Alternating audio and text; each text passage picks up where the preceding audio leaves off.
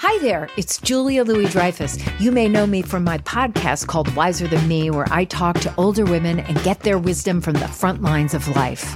I was amazed by how many people told me our show made them look forward to getting older, which is why I'm here to talk about season 2 of the show.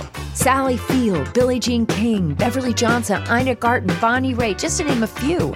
All hail old women. Wiser Than Me season 2 is out now from Lemonada Media.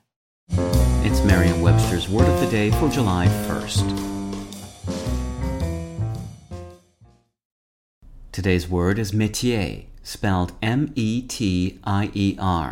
There's an acute accent rising to the right on the first E of métier. Métier is a noun that means a vocation or trade. It can also mean, more broadly, an area of activity in which one excels, a forte. Here's the word used in a sentence from the San Francisco Chronicle by Jesse Hamlin.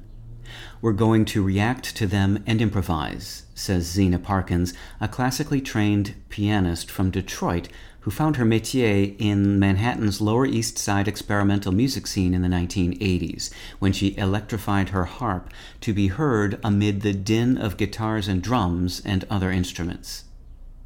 The words métier, employment and occupation, and calling all perform similar functions in English, though each word gets the job done in its own way.